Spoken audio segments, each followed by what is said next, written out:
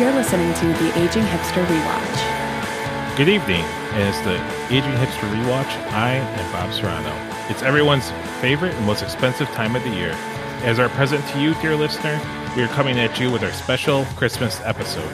It's time to brush up on your Portuguese, break out your drum set, and stalk your best friend's wife. This episode, we're talking about Love Actually. Joining me is the co-host of Aging History Rewatch. Together, we survived 20 hours of Star Wars movies, and now we are looking for our own little French bungalows to write horror novels. He's better known as Mr. Romantic, at least on the French Riviera. It's Toby Crines. Hello. How are you doing? Good. I gotta say, I'm very excited about getting to this next phase of this podcast. Me too. Really excited. In some ways, I was thinking about it that the Star Wars is almost like our education, like going to school, like podcasting school, you know, like in terms of I learned a lot from it. 8 movies later.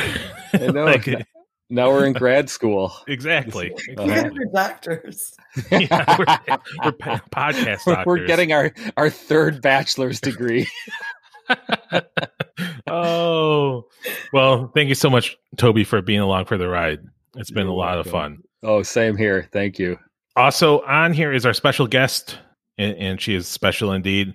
She's on my all-time top 10 people list because it's none other than my sister, Melissa, Mimo Simpson. Or wait, no, parentheses, Mimo Simpson. Welcome. Fine. That's fine. Melissa Simpson.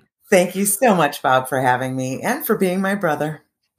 You're welcome. That I say that a lot during family get-togethers. You're welcome.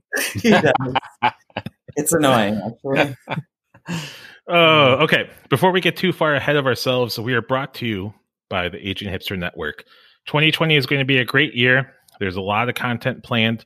Not only are we going to be doing the rewatch every week, but we are releasing the Dadlennial, my parenting podcast, something I am very excited about doing. There's also a couple more shows in the works, along with the Aging Hipster podcast itself, where I just badger people on my Facebook friends list and interview them. So let's get into the movie. And today, the movie is Love Actually. So first, let's just some stats and information about it. It was released in 2003. It follows the lives of 8 very different couples in dealing with their love lives and various loosely interrelated tales, all set during the frantic month before Christmas in London, England. It was written by and directed by Richard Curtis, and it's starring basically every English actor and actress that they could find. Well, or as my wife says, these are actually famous people if you live in England. It's pretty crazy. The budget was $40 million. It made around $60 million in the US. Worldwide, it was $250 million.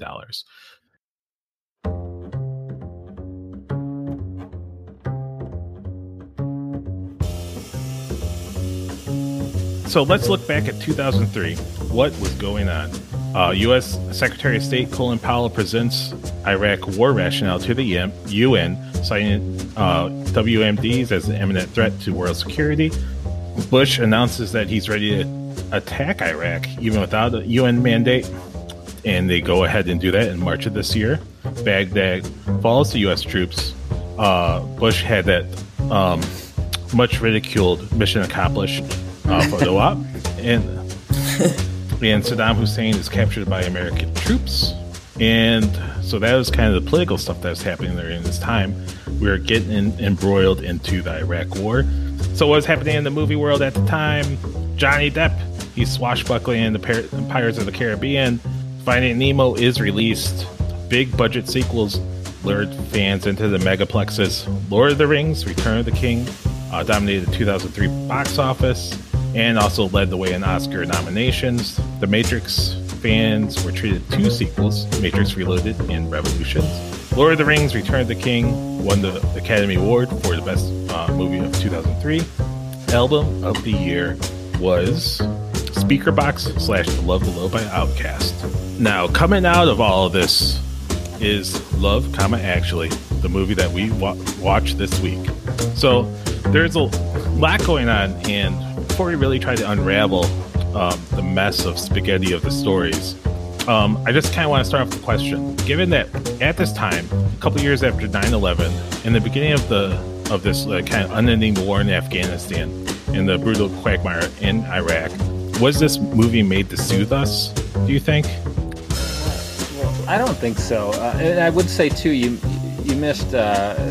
50 Cent had 5 of the top 100 singles of the year, with In Da Club being number 1, 21 Questions, Magic Stick, Pimp, and Wanksta. Wanksta, which was always my favorite. Yep, and he never has to work a day in his life from here on out. He just had to work 1 year. Yeah, I think that's all of our goals, right? We just need to work 1 year. Yes. Where's I need my own. stuff? Just need to release my Wanksta, and I'm ready. Exactly. I was thinking because like rom-coms are all about the formula, right? Everyone's like an architect or a writer or a millionaire or a maid. There's a meet cute. They have funny friends. They don't get together until like a rush at the end, and you know what to expect.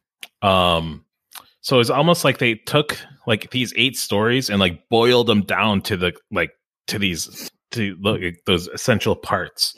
And sometimes it worked, and sometimes it kind of didn't. It's interesting because we didn't. You could argue like there in this movie, there's a real lack of like character development, but you have 8 stories, same amount of time. Crammed into 8 stories crammed in there, but it works for me. I mean, I love this movie. I especially like I watched it again every time. I've probably seen it 10 or 15 times over the years, and each time like I learn a little bit. I notice something new that I didn't notice before, and it's got depth. In terms of like just the way the story's told. For me, it works. What do you think, Mimo? I agree. I think I was talking to a friend about it recently, and like on its level, this movie shouldn't work because it's just so many corny things that could never happen. But that's almost why it works, is because it's this great send up of the rom-coms that we've all watched 100 times, featuring corny situations that could never happen. Right? And so that was kind of my point. That's what I was thinking was like 2000. The beginning of 2003 was kind of a bummer of a year, right? Like no matter where it was. And did Richard Curtis like, I am just going to give you the most saccharine, supercharged rom-com of all time. It's like every 10 minutes you're having like a big like musical number or, yep, something like that. There actually is a musical number. Yeah, exactly. In the beginning. Right. Well, there's the musical play that the kids do. Right, there's the singer, the girl. Yeah, right. Yeah, the girl. Yeah, right. Oh yeah, the girl that was flying out right after the concert, right. Cutting it close. Yep. And so the movie is kind of bookended by the airport. And so, Mimo, I think you had some thoughts about this. Did you want to kind of talk about that? About the airport? Honestly, and I've watched this movie 100 times. To Toby's point, I'll always watch it. I love it. I don't care how corny it is. I love this movie, and I don't care what anyone thinks of it. But my heart just always softens at that beginning and ending scene where you're seeing real people just showing real love for their family and their friends, and it's beautiful every time. And I've seen it. Anyone who's ever been to an airport or been to a bus station or a train station has seen that just really genuine, pure, people greeting each other who haven't seen each other in a long time, who miss and love each other. And that's as sweet as it gets. Mm-hmm. I do think like getting into the cinematography, like they couldn't have done that better. Like, it looks like real people at the airport. Like they filmed them and then they like ran after him and like, sign this so we can put you in our movie, Wait, you're saying that's not real people? I don't know. I mean, it'd be strange if it was real. Like I was trying to think through the logistics. I'm like, that can't be like, they've got to go. If that's real, like they couldn't have asked them beforehand. And, like, I guess you're right.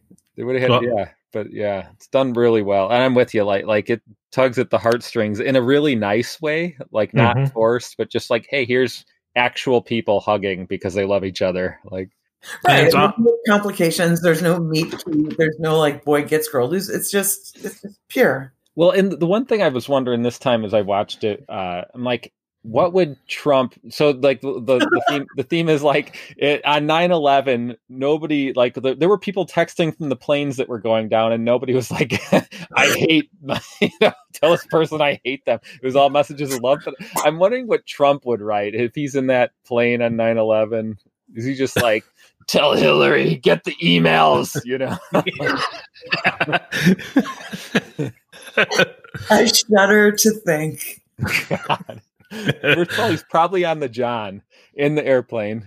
Hands around the ankles. Tell Melania she wasn't the best. Oh, well, we might have to wait for that. But it's all, yeah. I also thought it was interesting that they, even in the script, that Hugh Grant was speaking about, kind of pointing out, even though 9/11 happened and everyone was kind of really afraid of airports for a while, it's also these collections of where really happy moments happen. Mm-hmm. So I thought that was also an interesting thing, and also like kind of ties into what you were talking about, Meme. It was a scary time, though. I mean, I remember at that time, so that was right after 9/11, when this movie was released right after 9/11, which means it was probably, filmed and written, right after 9, like, hey, it's 9/12. All right, let's write a movie, Yeah. Like, I mean, it was released like 2 years after 9/11. Right. Written and, shot, yeah, whatever, a year and a half, but, we're still living with the ramifications today. So, yeah. And it's, at the time it was like a real visceral fear for me anyway. Like I would look, anytime a plane flew by, I would look up and wonder if it was going to crash. And now it's more like, who's spying on us? Which government agency is, coming after us, No, you're right. And that was I remember that day very well, and the weeks and months immediately after. And it was a terrifying time. I think we were all on pins and needles wondering, what was going to happen next. Were we going to war, and what would that mean? And, just what was that going to mean? It was terrifying, and it was sad, and there was so much grieving. And too, I think in a lot of ways, this movie probably was a response to that. Just, we're all so sad, and there's so much, all anybody's talking about is the hate and the hate and the hate and the hate. And let's just see some love. Get Hugh Grant out of the rom-com stables and trot him out one more time. the rom-com show pony.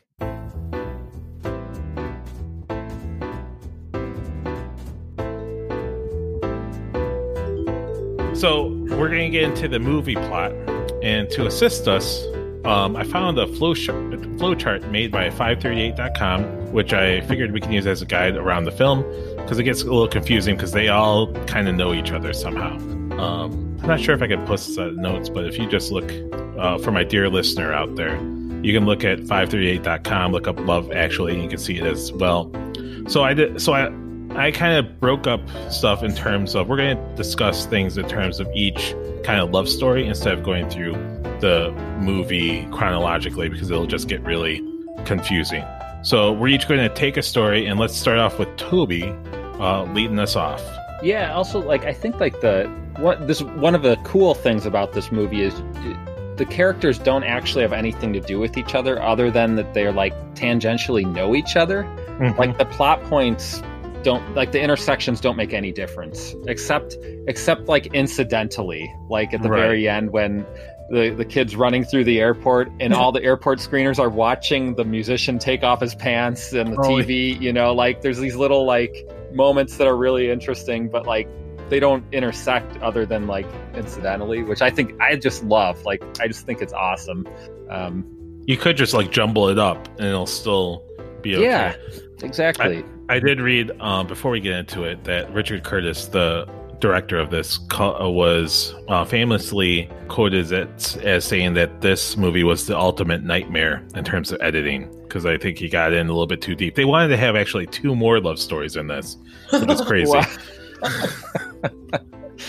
Because he looked outside and there's like Sean Connery like wandering around, just like, oh, Yeah, so let's start with Colin Firth, which, by the way, upon rewatch, like this is how this climaxes at the end. This Colin Firth thing is the funniest. Like it's the best in my opinion. They all achieve something to varying degrees, but this one I laughed out loud this time, and like I said, I've seen it a bunch. At the very end, when the kid goes, some kid's like, "They're gonna kill Aurelia," and the other kid goes, "Cool." Like, I just gagged. I laughed out loud at that moment. But so Colin has a girlfriend who cheats on him. He's at the wedding of Keira Knightley. So like again, he goes to this wedding, but like I didn't even I didn't like make that connection until this time. Like, oh, that's where he went, the wedding. Like it didn't even matter. Like, but he goes to the wedding. His girlfriend cheats on him, and then he goes to France. Brother. What's that? With his brother. With his brother, right? Yeah, his brother is banging his girlfriend. So after the wedding, he goes to France to go write his book. Apparently, he's an author, and again, like it doesn't even matter that he's an author, like or They're that he goes to authors France. in romantic comedies. Yeah, all we know is that he goes somewhere in the countryside, and I've been an author. right. Yeah. They don't speak the same language, and they end up falling in love. He learns Portuguese, so he goes to France, meets a Portuguese maid, and then they part, and then he's like, oh crap, I actually love this woman. I'm going to learn Portuguese. And then he goes to Portugal to track her down and ask her to marry him at the end. Wait, I think he went back to France though, right? Or was it Portugal? Oh, I guess it was Portugal, right? My wife and I were arguing over this, because she thought it was Portugal too, but I was like, no, I think he's in France because it's the Marseille airport, right? I mean, I don't know. I think I'm pretty sure that it said Marseille outside the airport, and so now she's a waitress, but she doesn't speak French in France, which no one at the restaurant speaks French either. They all speak Portuguese. No wonder that they're like, this is our best waitress. Like yeah, like the French probably love that. They want a waitress that does not speak French at all. The French love to be confused. Yeah, but she did learn some English, just in cases. Yeah. Just in cases. Mm-hmm. All right, that is a sweet scene. Yeah, and so I had the question here: is this the best love story of the bunch? Toby, what do you think? I think it's the best story in the movie. Is it the best love story? I'm kind of, I like a number of them, but like the Emma Thompson, Alan Rickman one, I really like as a story. Hugh Grant, Natalie, I think that's really funny how that, the big climax for them at that, the kids play, like that's really funny, but also like Billy Mack and Joe, like, oh yeah, that's a great one too, where the guy, he comes back and he's like, I guess I love you. And he's doing that nervous, like guitar thing. It's great. Like it really, I don't know. I like a number. The only one that I don't like on further viewing is the Keira Knightley one. And for various reasons, but we're about to get into that. Mm-hmm. We're about to get into that. How about you, Mimo? Is this the best love story of the bunch? I think it's the sweetest because it, again, these are two people who can't even speak to each other, but somehow they fall in love just because love transcends language. Mm-hmm. Right. It's just the sweetest and the most romantic, probably. Plus, they're wading the wine in the pool, trying to get his non-Shakespeare, and it's adorable. Yeah, and it probably doesn't hurt that she's in there in her undergarments. Yeah, right, yeah. And he's like, oh, don't jump in. Oh, he jumped in. Oh, if I don't jump in too, I'm gonna. Total surprise if I don't jump in too. Yeah. Like why? She's standing up. It's fun. It's funny. Be good. Oh, don't bother. It's not Shakespeare. Yeah. I wouldn't be like that. I'm like, that's my money. That whole interplay of how they're sort of mirroring each other in what they're saying, but they can't understand it because they don't understand each other. And that was a cute bit too. Yep. And then even at the end when she says yes, and her dad goes, "What does she say?" She's like, "Sí, claro." Claro. Yeah. All right, let's get to the next one. This one I'm going to recap. It's between Keira Knightley and The Walking Dead. So The Walking Dead, he's a stalker and videotapes her eating close up during her wedding. She loses her copy of the video and wants to use The Walking Dead's video. She ambushes him, and the restraining orders are about to come out. But later, so he just runs. He just runs out of there. He's like, I'm out of here. Later, he tracks her down and has that whole famous placard scene, where he's like, "You to me, you're beautiful." Even though there's a bunch of stuff that's kind of confused about this whole thing. So, first question, Mimo, as our expert female, if you were in Keira Knightley's place, would you also give the Walking Dead a kiss? No. I'd give him a hug. I'd give him a sympathy hug, but there'd be no kissing. How about you, Toby? There's so much that's confusing about this. So after the kiss, regardless of like whether or not he gets the kiss, afterwards he's like, "Okay, I'm done loving this woman." After he's like totally stalked her to death, like showed up at her apartment on Christmas, and he's like got this, like he can turn it off like that, like it, especially after being kissed. Like he's not more confused now. Like yeah, oh. Yeah. There's a lot about this that I don't like at all. Right. And even beforehand, they made a big point of saying, like, he never really even talked to her. So it kind of reminds me of, like, when I was in junior high. And there was a really embarrassing time, which thankfully no one knows about because there's only, like, 20 people in my class. But I like this girl. I stood up in my all-black, like, attire and read a poem that was about how much I liked her. Yeah. And she was just basically like, whatever. Yeah. Oh, man. Oh, Frankie. Yeah, I know. So I understand Walking Dead. I understand. Yeah. Love hurts.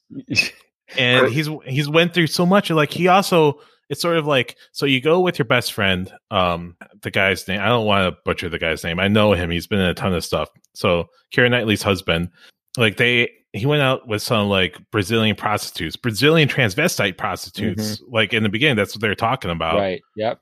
And he doesn't use that at all to gain advantage. So it's like really kind of crazy. I don't know. Yeah. I forgot about that part. I mean, maybe they're just into, maybe it would be good to know more about what happened with those prostitutes, because like maybe these are just, maybe they're just a kinky like couple plus group of extended friends, and like this is normal, like par for the course. Like, oh, my best friend's here to bang my wife. Well, that give it, and she's like, not today. Oh, you're so sweet. You're so sweet. Thank you. I'm so flattered. I'm so flattered how you just kept on videotaping my neck. My wedding. All right, Toby. So if you were all right, say your best friend is getting married. You've shared a lot, including Brazilian transvestite prostitutes. Would you have done that play card bit? Of course. Like I'm like I'm guilty. Yeah, exactly. Guilty as charged. Except it never ends the way I hoped it ended. She kisses you and you just move on with your life. That's how it ends. Right. Oh, it's like I leave, but I sit outside in the car for 2 hours just watching. Oh, yeah. I mean, knowing if only I had said something 7 months sooner, she might have chosen me. Right. But I'm totally fine with it. Exactly. Yeah. Yep. Oh man. All right. Well, that was pretty fun. Let's get to the next story, Mimo, if you would like to tell us. I would love to. Horny Colin and his friend Tony. I actually kind of secretly love this a little bit. Colin is love-starved and unlucky, but he has a plan. He travels to Wisconsin, Milwaukee. Milwaukee, Wisconsin, I never knew existed, and proceeds to have an experience that could only come from the feverish dream of a teenage boy. That scene. And this is one that I spoke about with my girlfriends. Like, come on. No, I know. Well, here's the thing. This is like Lisa, my wife, and I were talking about it. We're like, this is the best place they could have chosen. Like Milwaukee, Yes. Wisconsin. Like they couldn't have chosen a better city. Like just to say it, you know. No, I think and it's funny because everyone knows it's ridiculous because it just is, and so it's just a lot of fun to go see him just be so so what's the right word? Incredibly successful at what he's what his plan was. I think Toby and I have gone to Milwaukee with similar plans. Yeah, but you know what you were missing, which was key, is the British accent. Yes. Oh, something man.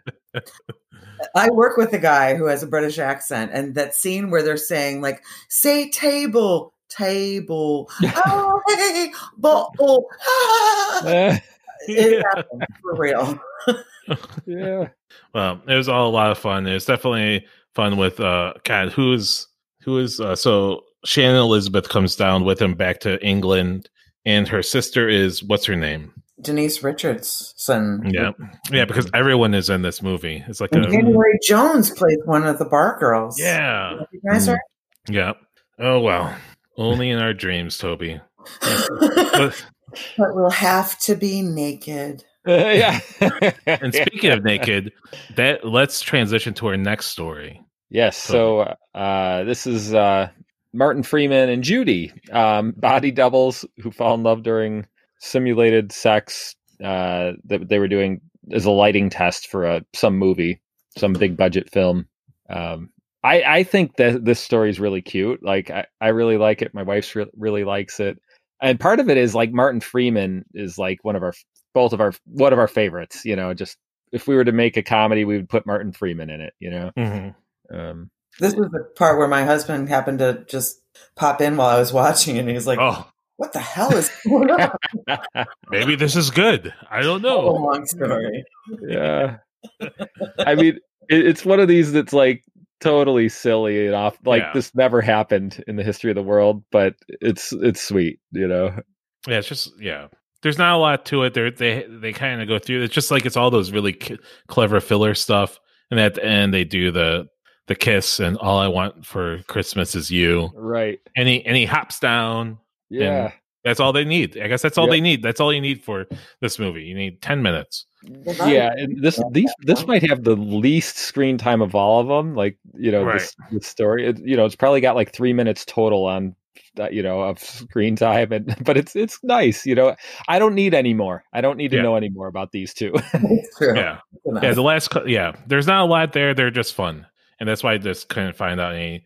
That's why I didn't write any questions for them because it's just sort of like, what am I asking? Like, like Toby, would you be in a body double? I was going to propose. Who hasn't this happened to? Really?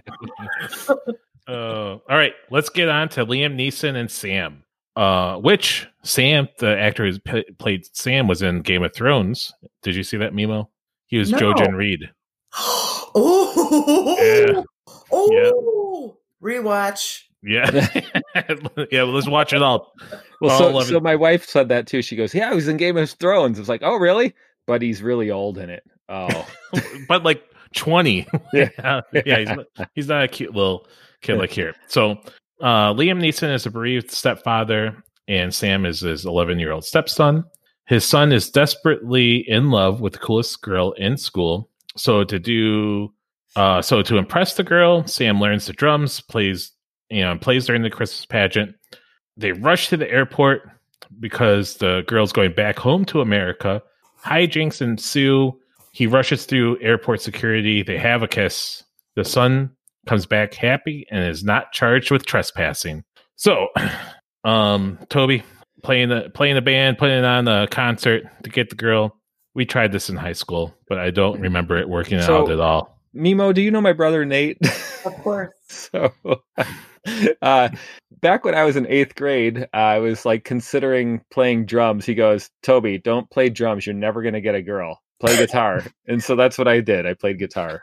And here we are today. Yeah. I was at the high school when you, I believe, lip synced to Suck My Kiss. And it was fantastic. Thank you. He's still coasting on that now. She noticed. Yeah. Actually, I think I like this whole storyline because it's another love story. It's a love story about the father and the mother. It's a sweet love story about Liam Neeson's character and this boy that he has acquired and loves and is doing his best to take care of. And it tugs at my heartstrings. And for Bob, the reasons why. And it's just sweet. But sweetness aside, do you think Liam Neeson was a bad stepfather for sending his stepson bum rushing through airport security post 9/11? So this is important to note. Before 9/11, so the young kids won't remember, there was not security there. You could walk right up. And so it's possible, and this is England too. So like it's possible that it wasn't like in 2003 in England, maybe it was a lot more lax. Right. But it's still he kind of went through and did a bunch of bounding through there. But well, and then the thing that I watched it, and the thing that's not believable. So everything I go, I can buy it. But at the end, when Joanna, the girlfriend, comes back through, and then she goes back through, nobody stops her. Like this can't happen. Yeah. And there's no parent on the planet who's like, sure, kid, go run through the airport all by yourself. Hold the door. Yeah. Yeah, everyone on the plane is going to be like, go ahead, just run back. We'll hold. Another thing when I first watched it, I almost thought that Liam Neeson and Emma Thompson were going to do something. Yeah. But it didn't work out because Liam Neeson got a Claudia Schiffer lookalike. Because everything good happens in Love Actually. Right. Yeah. Unless you're Emma Thompson. Oh yeah. Right. Speaking of, should we get into their love, whatever their story is? Poor Emma Thompson and Alan Rickman, a married couple with kids. The husband's eye is straying a bit, and I'm going to paraphrase here, Bob, to a woman who looks like a fish. A German fish. Yeah, she's German, but German. Oh, well, that's different. Yeah, it's Mike intrigued by the fishy-looking secretary from the end of Wadsworth. He buys her a heart locket that Emma Thompson thought was for her, but instead she gets Joni Mitchell CDs, and it understandably bums her out. So, the question, did Alan Rickman actually physically cheat, or was it all emotional?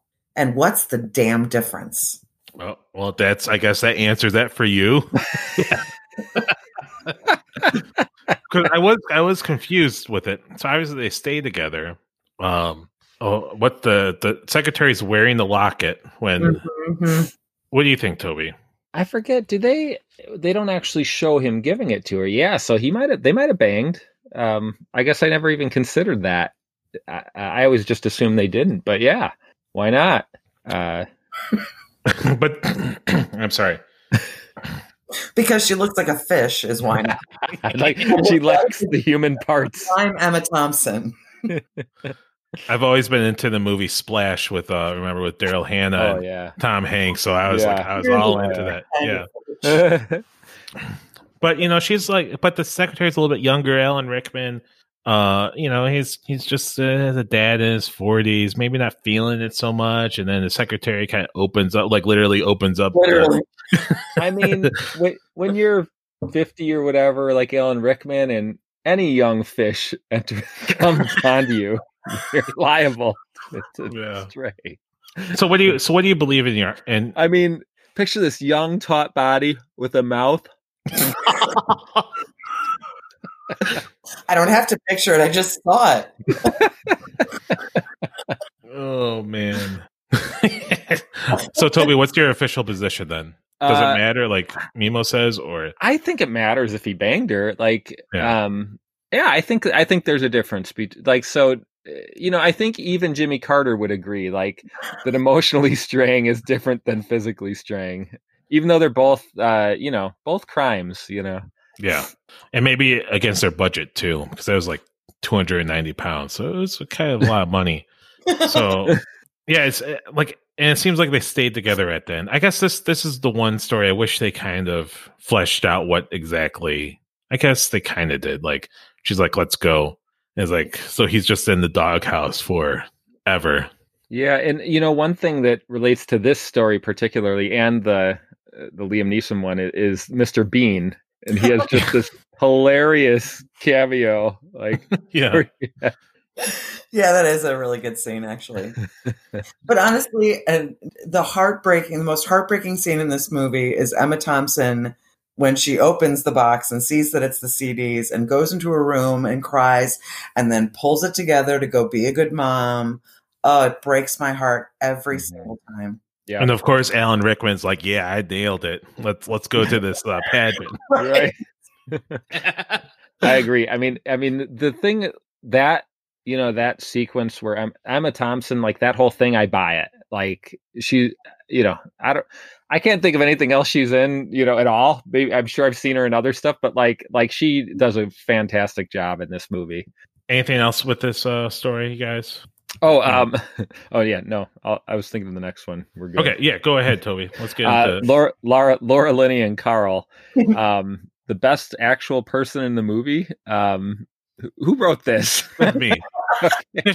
She's friends with everybody. She's very But she's friends. So she might have the most connections to people in the movie. She's cool with Alan Rickman, answers her brother's phone calls, loves a coworker named Carl, and they're just about to do it when the phone call derails things and nothing more happens. So the thing that like my wife pointed out here is like Laura Linney loves Carl, but she's codependent with her brother, and that's what is messing up all our relationships. And the question, this plotline just sort of ends, kind of like the Emma Thompson, Alan Rickman one. Is that a problem? So to me, like, I think it's more about the codependent relationship with her brother. Like the Carl thing is kind of like a descriptor of that one, like of the other one. So I didn't feel like it just ended. Like it, the thing, because it does kind of, they close it off, or I feel like they cap it well with how they would like show her with her brother at the end. Yeah, or calling her brother rather. Like that was the big twist. Like she calls her brother. Right. And it seems like after all these other people are finding happiness, this one just seems like it's really oddly misplaced. And I was saying that Laura Linney is kind of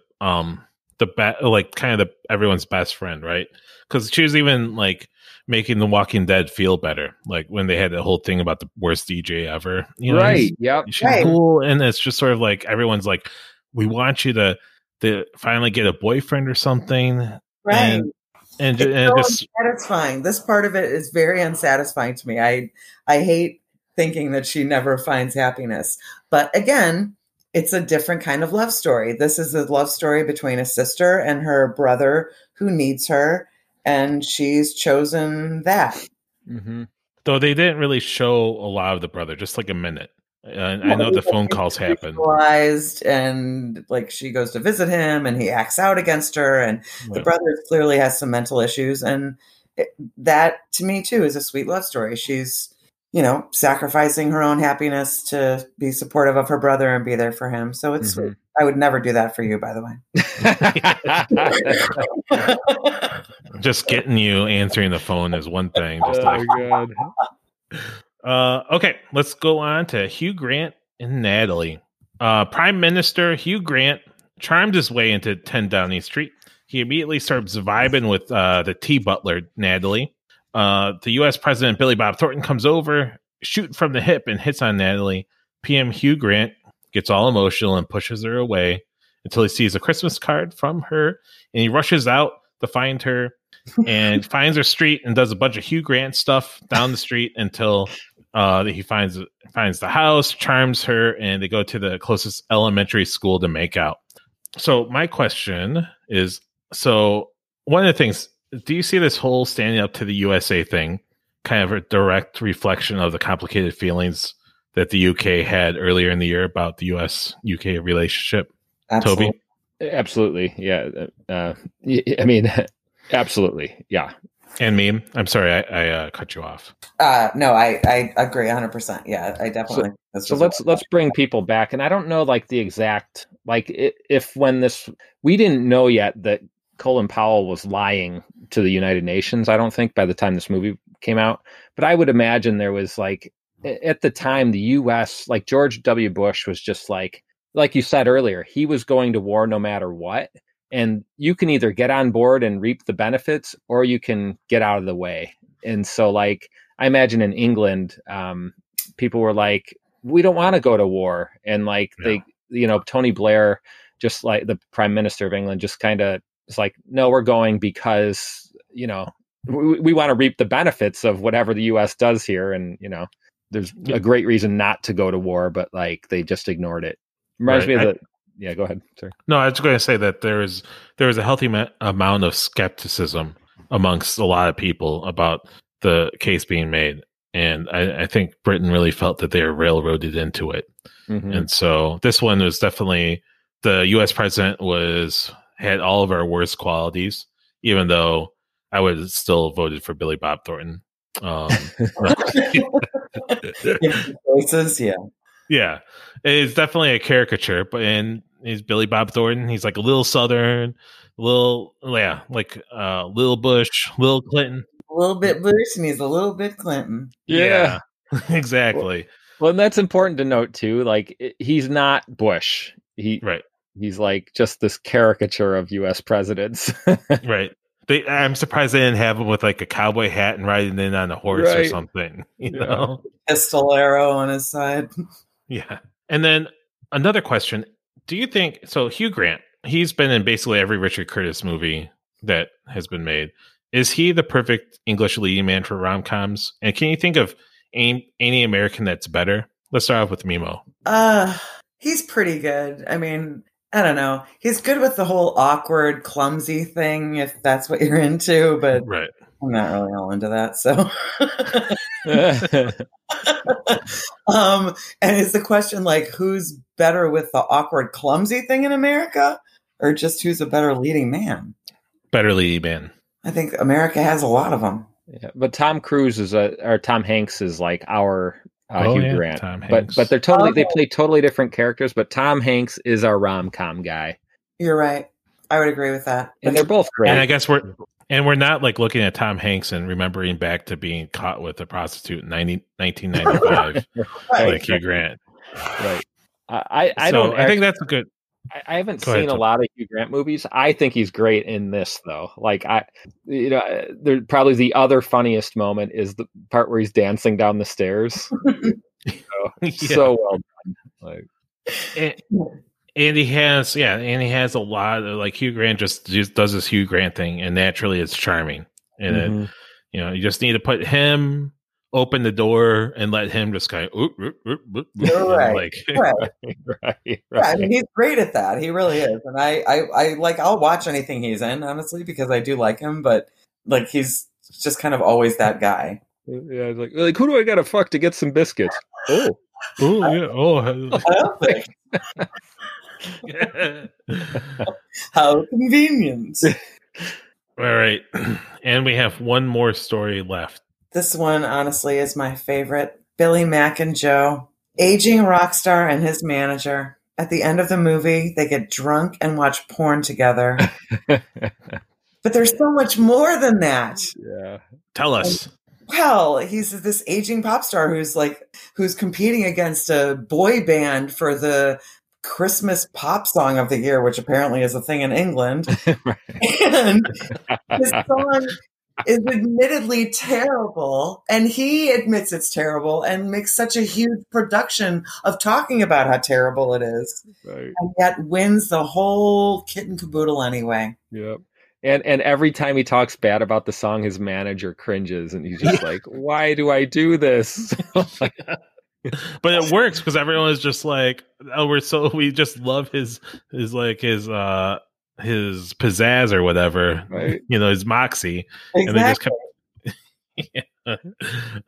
What's your favorite Billy Mack moment? Mine's the radio interview where he's just so. Oh yeah. Like he's just intentionally blasting his own album and just making fun of himself, and it's so charming and fun. And if I were listening to that on the radio, I would be like, I'm 100% voting for this guy. Right. Yeah. Right. Exactly. Well, and even the lead in, how they're like, what a piece of crap. This guy came out of what? Oh, next up is Billy Mack. He's in the studio. Or and then when he was making, I forgot what show it was, but he was talking to kids about being in bands. He's like, "Don't buy drugs, kids, because if you're in a band, people will buy drugs for you." Right.